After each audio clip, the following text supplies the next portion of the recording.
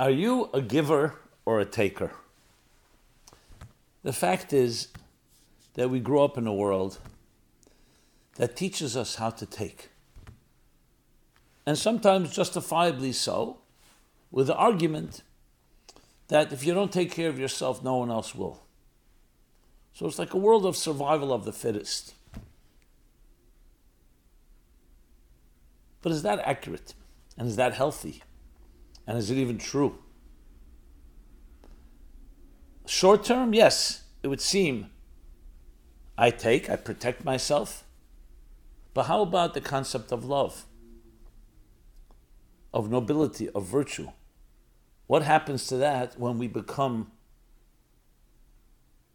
in a state and a mentality of taker? How important is giving in life? Please join me in this important talk. How to become a giver in a world of takers.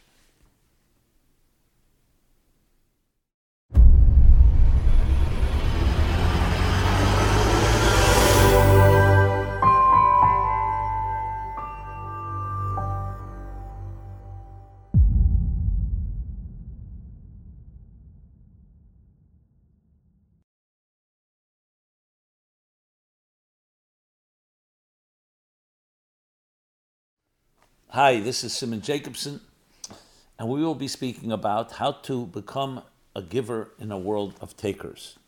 This program is dedicated by Ricardo Lehman, our dear friend, in honor of the birthday of his daughter Megan Lehman, Miriam Bat Yaakov Koppel.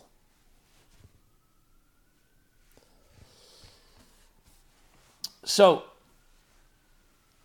maybe the most important opening question is, are you a giver or a taker? How would you categorize yourself? The fact is, whether we like it or not, by default we're born into a world where a big primary focus, even though it may not be stated explicitly, is to learn how to be a taker.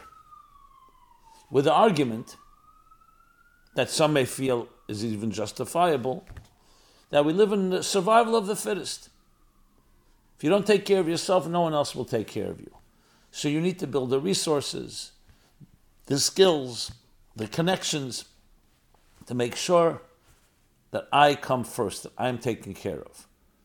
Obviously, in a civil world of coexistence, we're not talking about going to the extreme. The argument would go, which means total selfishness and narcissism. There has to be some element of give and take, even from a taking point perspective, because other people also want to take. So there has to be some negotiation. But still, the center of existence is me. Am I taking? They tell the joke about three friends who went rowing, Joe, Jack, and Peter. And Jack, middle of the rowing trip, bends over and slips into the water. And he starts yelling, I can't swim, save me. So they row closer to him, they stretch out their arm, the oar, and they say to Jack, give me your hand. And he refuses. Jack, give me your hand, I'll save you. He refuses. And Peter tells Joe, he says, Jack doesn't know how to give. He only knows how to take. So Peter yells, so Joe yells out to Jack, he says, take my hand. And Jack grabs the hand and they pull him back into the boat. Another way that captures this, just comes to mind, is these two guys go camping at night. And middle of the night, one of them wakes up, he hears a bear scurrying about, he tells his friend, he wakes him up and says, we have to get out of here, there's a bear. And while he's saying that, he's tying his shoelaces of his sneakers. And his friend says to him as he's rubbing his eyes, what do you think, you can outrun the bear? He says, no, all I have to do is outrun you. These are examples of a world of takers. And as I said, many of us can even justify it and explain it. And bottom line is, it's not about justification. It's about the fact that we live in a society where that is, without, again, saying it so explicitly, is the attitude, is the mindset, the mentality. You look in businesses, the idea of competition.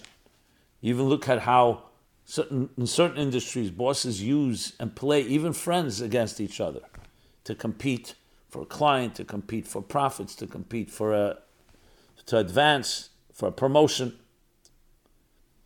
It creates a climate of this taking climate. But there is a voice in all of us that knows there's another part of us that is a giver, that is virtuous, that has a selflessness to it. So, what is going on here? And how do we deal with that? Is it healthy to have a taking attitude? And it's understandable. People will argue. We're not talking about anarchy. We're not talking about total narcissism and selfishness. There's a give and take. But as evolutionary biologists will explain, using Richard Dawkins' title of his book, The Selfish Gene, that even when we give, it's also selfish. It's because in order to receive, in order to take, we need to give something. For our own good, for our own welfare, for our own good, it's healthier to be a person that also gives. But so then giving is also rendered into a form of self-preservation, of survival. And it's important to look at this, because often the things that are so destructive and damaging are not necessarily so blatant. They're the undercurrent of an attitude that we don't even think about. It becomes default. This is the way we're trained. This is the way we think. I remember as a child when we used to play musical chairs in our classroom, it always disturbed me. Musical chairs, as you may know, you put a certain amount of chairs, one less than the amount of children in the room. They start playing music. When the music stops, everyone has to grab a chair. There's always going to be one person missing a chair. And he's out of the game. And then they remove another chair. So another one is out until you have one remaining. I always found it cruel. I remember always the kid that was the slower one, feeling humiliated, feeling sad. I'm not saying anyone had any malicious intentions, but I remember even playing, and I once actually allowed someone else to grab the chair, even though I could have grabbed it before him. I just felt, and then one is left, the one. Now you could say it's just a game. Competition, listen, every sport has winners and losers. I'm not suggesting we have to sometimes learn how to lose as well, and that helps us excel. But there's also an element that almost plants a certain idea that of dominance, of winning at the expense of another. And what needs to be taught is the opposite, that even when you win, it's really for everybody, which we'll discuss shortly. So we do live in a climate and a mentality, a taking mentality. Now again, you'll say, well, because everybody else is selfish. If everybody was selfless, I'd also be selfless. Like I remember years ago, I thought of an idea. I called it the Global Day of Goodness. Let's declare one day of goodness that everyone is good and kind, is giving. Ask criminals to take a day off. One day off. Everybody should just be giving. No one behaves selfishly on one day. Just one day. Let's see how it works. And I remember asking a few people, would you go along? Yeah, of course. If everybody did it, of course I would. So why not? Why wouldn't you do it? Well, I'd be standing near the door to see who's running to the cookie jar first, because I don't trust others. And if they're running, I'll also run. But if you can guarantee that no one's going to run to the cookie jar, no one's going to break the rule, and everyone's giving, we could all cooperate with that. An interesting take. So this becomes like the blind leading the blind, a vicious cycle. It's like when the media says, and they're blamed for giving us such low common denominators, such a trashy or a very low quality program, they say that's what people want. And the people say, that's not what we want, that's what they're giving us. And you don't know who's to blame. And the advertisers just follow wherever the people are watching. So obviously if you're going to give people things that are titillation and low quality type of entertainment, That may feed into their lowest, so-called, to our ugliest part of our personalities. The point here is not to blame. The point is to take control of your life.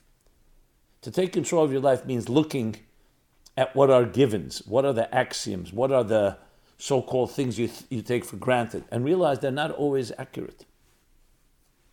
And even if we have loving parents and we have good educators and we had good friends and peers, you still have to look at this point, because this point lies at the heart of so much.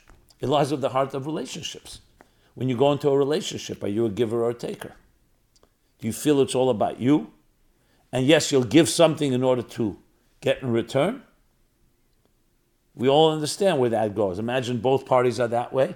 So as long as it's mutually acceptable, basically mutual selfishness, so to speak, it works. But what happens the day it doesn't work? What happens when you feel you can get something from someone else more than from your spouse? And the same thing is trust in friendships and trust at work. It touches at the heart of every aspect of our lives. Now it's interesting. We began our lives 9 months in our mother's womb. We were only receiving, I should say, because that's a natural state. It wasn't grabbing and taking. We're being completely nurtured, protected, fed, sustained by our mothers. Our mothers, on the other hand, are in a process of almost complete giving. Imagine having someone occupy your entire being for 9 months.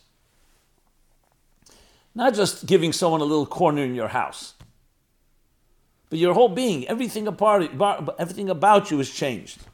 I remember once a little girl saying to her pregnant mother, saying, "Mommy, how do you have room inside you for someone else?" I thought about it. Men usually don't have room for someone even outside of themselves, let alone inside themselves. So it's a biological thing, obviously, but there's also a temperament, a personality, and perhaps the feminine mystique includes that ability to contain another, which includes a certain selflessness, because you have to be a giver whether you like it or not. And the same thing, healthy parents, especially in early stages of children's lives, are giving. Yes, of course you have tremendous joy seeing your little baby giggle and seeing your baby happy. So you could say there's a certain selfishness, and also you see them as an extension of yourself. But we also know parents can also be very selfish and can actually hurt their children and can be annoyed, can be aggravated by children.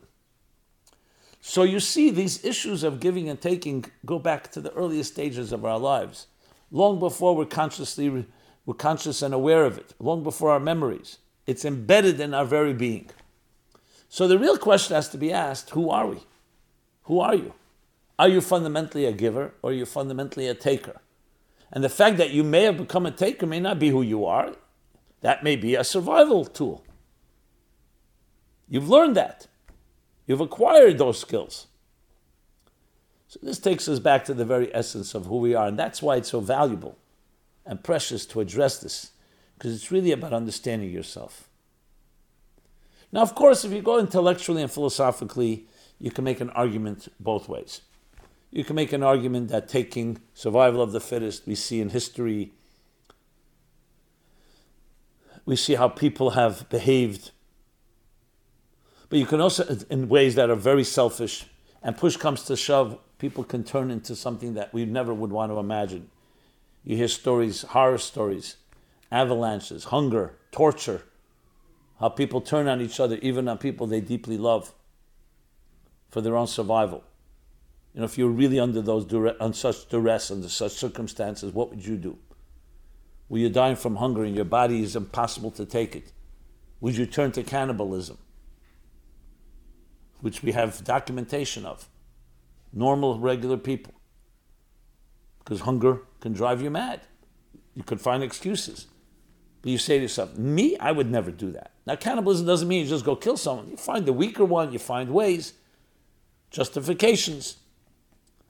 So strong arguments can be made that when push comes to shove, the Freudian id emerges, and it's all about me, and nothing else matters. Yes, in regular circumstances, Or as Warren Buffett puts it, you don't know who's been swimming naked until the tide is out. So in regular circumstances where the tide is in, we all behave. We have a certain normal behavior, give and take, relationships, coexistence. But under dire circumstances, who knows? So a strong argument can be made for that. But then you also see unbelievable acts of nobility, of kindness, of generosity, of virtue, of selflessness, where people literally allowed themselves to their lives to be taken before they would turn someone else in. And not always for a relative or a friend, for strangers as well. So are these people wired differently? Or maybe there are two voices within us, which is perfectly accurate. That's exactly as the Tanya, the classic work, magnum opus of Rav Shneur Zalman of the Adi, talks about the battle of the two souls, the two voices. One is the selfish, he calls the animal soul, survival, me, my needs, taking. And the other is called the divine soul, the transcendent one, which is far more reflective. And its very nature is giving, is selflessness. Not because it doesn't value itself, not because it's a doormat and doesn't have any self-esteem and therefore allows itself to be annihilated and stepped upon and used by others. No, out of strength. Because transcendence is getting beyond yourself and beyond what you need and what you take. Giving becomes an act of transcendence, of an experience greater than yourself. Love is not about what I need, love is about what I receive. What do you receive? You receive an experience beyond yourself and beyond your needs. What we would call transcendence, true transcendence. Not transcendence as another selfish need, but truly experiencing something beyond yourself. What I often refer to as the bittul. It's a Hebrew word used in Jewish mysticism. B-I-T-T-U-L. It's a combination of humility, modesty, but above all, suspending yourself to experience something greater than yourself. It's a form of commitment, of devotion. And of course, the argument can be made that that's our natural self. The answer is we do have both voices. But what lies at the heart and the heart of hearts? I'm not here to prove it, even though there are arguments and proofs for it, because I go by what I would like to call experiential proof. Not logical, not mathematical, not empirical, but experience, the resonating truths that we relate to. When you see a mother cradling her child in a state of giving, there's something that resonates about that. If you saw your mother using her child and even hurting the child for her own interest, there's something great, more than grating, something wrong. Is that a proof? You could say we're wired to like pleasant experiences. Yes, and therefore it's harsh to see cruelty. But that tells you something about who we are. The fact that some human beings have learned to justify cruelty and sadism and sociopaths or psychopaths who don't feel empathy for anyone else, we don't see that as a norm. We see that as an aberration, as something abnormal.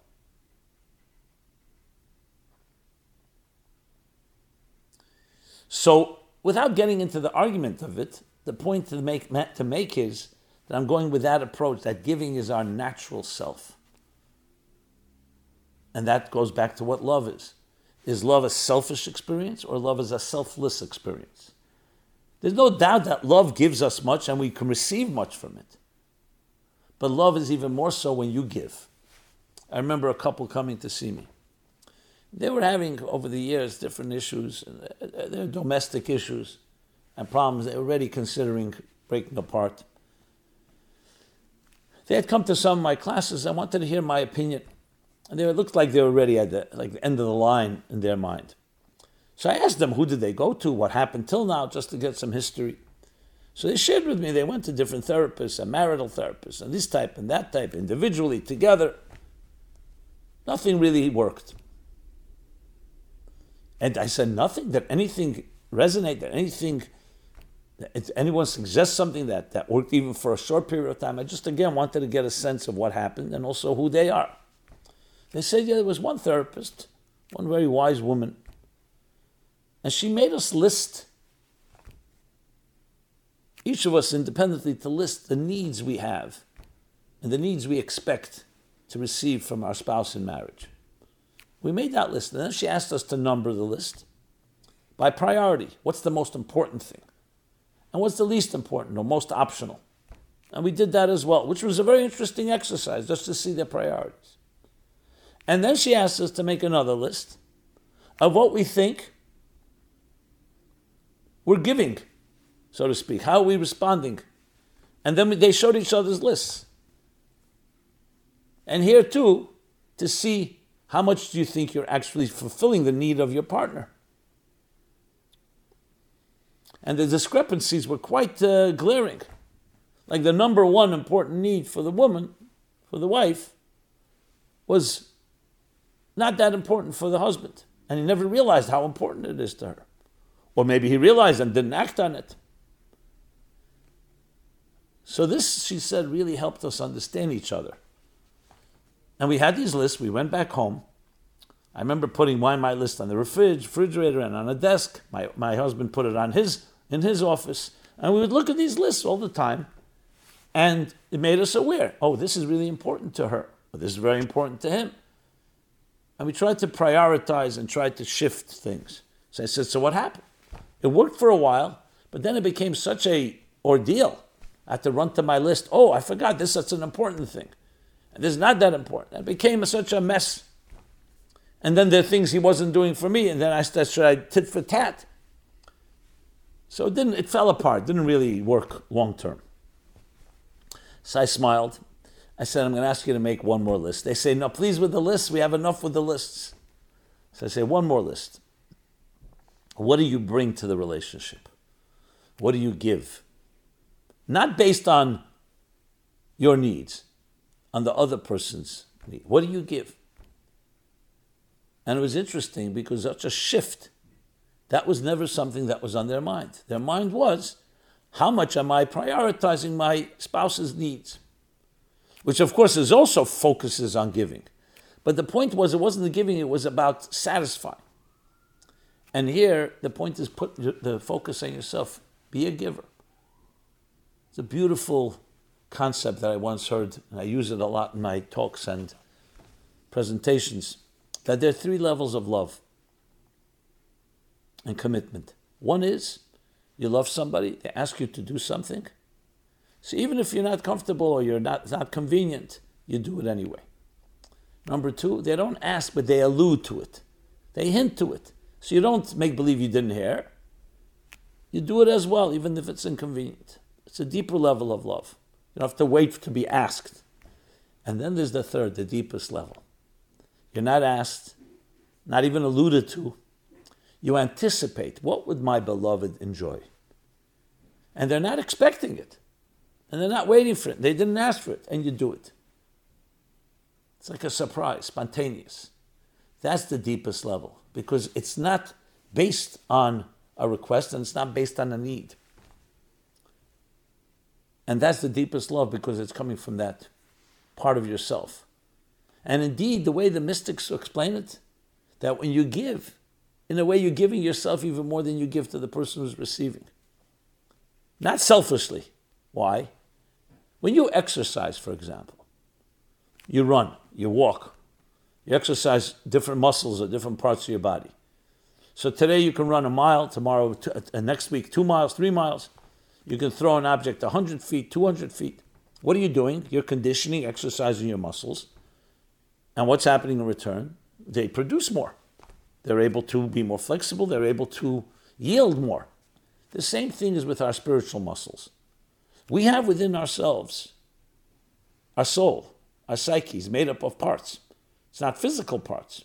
And one of them is called love. Some of you are familiar with my book, The Spiritual Guide to Counting the Omer, the 49 days which we just concluded. Talk about the 7 emotions, 7 times 7. So love is the first one. What's love? Giving. When you give, it's not just satisfying that obligation or that sense of responsibility that when you have more, you should share with another. That's an obvious thing. You're also exercising a muscle.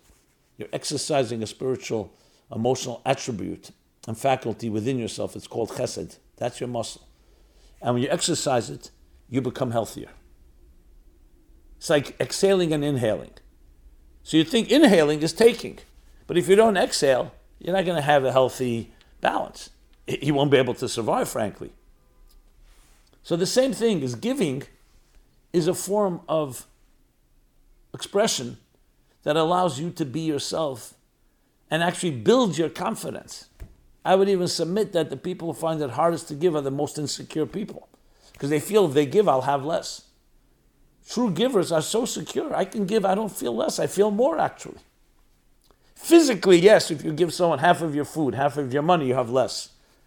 But spiritually, as I said, psychologically and emotionally, you receive a lot more. So it's a whole other take on how we look, no pun intended, another take on how we look at taking and giving. So it's really about you discovering yourself. When you know who you are well and you're confident, it's very easy to give. It's when you don't know who you are, so you're always scrambling to look, who am I? And if I give away whatever I have, maybe I'll be less. So how do you become a giver in a world of takers? First is understanding who you are and having the confidence, knowing that this is your mission. And when you do that, you become the ultimate giver, and the ultimate giver is the healthiest person. Because it's coming from within, you're living from inside out. Now, of course, there are times and there are situations where we need to receive, where, like I mentioned before, young children, babies in their mother's womb. That's what trains them. They learn what it means to give. They're not just receiving and taking. That's their state, because at that point they're vulnerable and need someone to nurture. They need to be sustained. But they also are learning process. When a child emerges from the mother's womb for 9 months, it experienced giving. It took, but experienced its mother's giving. So when we nurture our children and when we nurture others, we're actually teaching them how to give. It's all part of that process. The taking part, or the receiving part, I should say, is an outgrowth of that. It's not like balancing two voices. It's true, we have the two voices, the animal soul and the divine soul. But it's ultimately understanding that we're fundamentally meant to be creators, initiators, generators, proactive. You tell me, who's the healthier person? A person who's always reacting to others? Or in another way of saying taking, meaning learning and taking from others? Or someone who knows how to lead and be proactive and generate, initiate. Initiate means you're not looking around you and seeing what others are doing. You're looking inside yourself and initiating. That's a form of giving. And that builds that confidence. In dealing with any individual who's growing and struggling, we all have our challenges. I always look for the first thing in them. Let's find a strength, something you can share with someone else. Piece of wisdom, experience, and feeling, empathy. Anything that you have that you can give to another. And encourage the person to give. I can tell you it's always works magic. Because besides the fact that you're actually helping others, what does it do to you? It starts building your confidence. Start building, hey, you know what? I've helped someone. And we're not talking about getting credit or awards or reward. It's just a sense that you matter, you're valuable, and you've helped somebody. It's the first step in any healing. It's to learn to serve. You're here not to take, you're here to give. Now for some that's terrifying. What do you mean? I have my needs. I need enough money. I need my luxuries. I need my whatever necessities and luxuries. I have to provide for my family. That's all fine and good. That's called surviving, even if it's in a prosperous way. But what's the purpose of why you were sent here? To survive? To just make it? To play defense? You're here to be proactive. You're here to give. You have a light to give. Are you giving that light to others? And when you're busy taking, you can't be busy giving. When a person is speaking, they can't be listening. So we're in a mode of protective mode, or even we don't call it protective. I'm taking care of myself. At the end of the day, that's somewhat of a defensive stance, based on a world of survival of the fittest, where we see dog eats dog and we see how people treat each other. But that's not your destiny, and you're not trapped by that. You have the full right and ability to pull yourself out of it. One of the cliches, or maybe obvious questions I ask people, it's a cliche, but I happen to like this cliche. Are you part of the problem or you're part of the solution? If you put yourself in the taking because everybody's doing it, so I don't want to be different, you're part of the problem. You want to be part of the solution, you have to pull yourself out of that state of mind, out of that mentality, and start giving. And you have what to give. Don't ever think you don't. Fascinating statement in by the sages in the Talmud, in the ethics of the fathers. Who is the wise person? Who learns from everyone. Who is the wise person? Who learns from every person. Which tells us that everybody has something to learn, everyone has something to teach. Even a pauper is obligated to give charity, relative to his state. Because giving is the essential state of who we are, and that turns us into creators. Yes, the Creator himself, God himself, wants us to be godlike. And godlike means you're not on the receiving end, which is why we actually feel some shame, and we feel humiliated even, when our lives are based on someone else giving us a gift. Even though you may say, getting a gift, you can live comfortably. Talmud nevertheless says that a person desires one measure that they earn on their own, more than 9 measures given to you as a gift. But 9 million can buy a lot more than $1 million. But you'll also squander it easily. You didn't earn it. It's not yours. It actually undermines your self-confidence. Recently, someone told me they have a father-in-law who's very wealthy. And after they got married, he wanted to send them gifts. I said, take the money, but put it into an account. Save it for later. To marry off your children, for whatever it is. Don't live on that. Don't become dependent on it. Dependent be on your efforts, on your work. Even though there's a temptation, we all would like to have that type of gift. But at the end of the day, it's a gilded cage.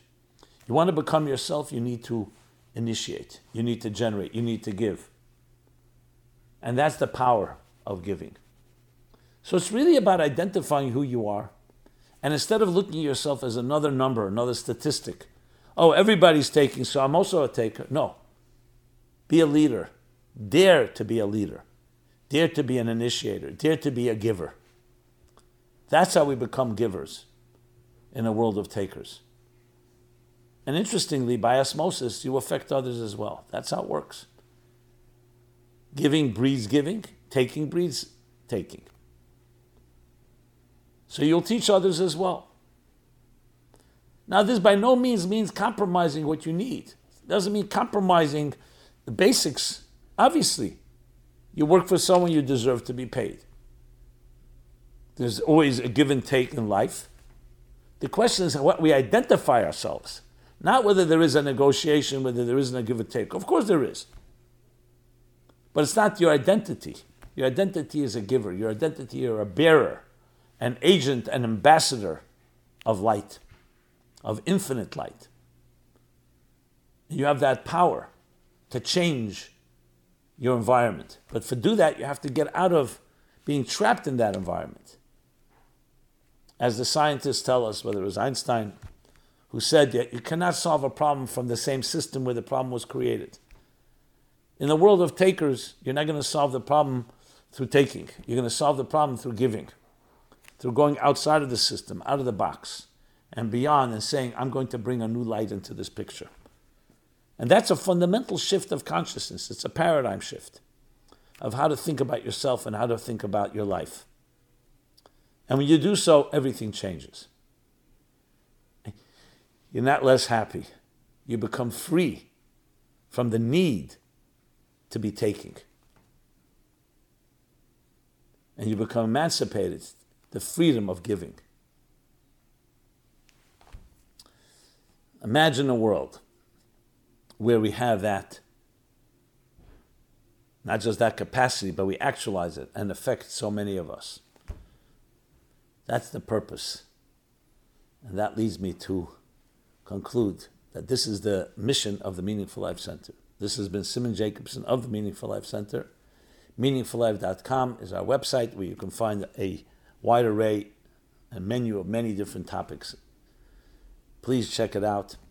Please subscribe to our growing YouTube channel. Share with others. Love to hear your feedback, thoughts, comments, questions, suggestions. Be blessed. Allow yourself to shine. In the words of Oliver Wendell Holmes in that tragic poem, The Voiceless, alas to those that die with their song still inside them. No, sing your song. Give your melody. Give your music to everyone that you can reach. And you'll be enriched many, many times over. Be blessed. Thank you so much. This program is brought to you by the Meaningful Life Center. Please help us continue our programs. Make even a small contribution at meaningfullife.com/donate.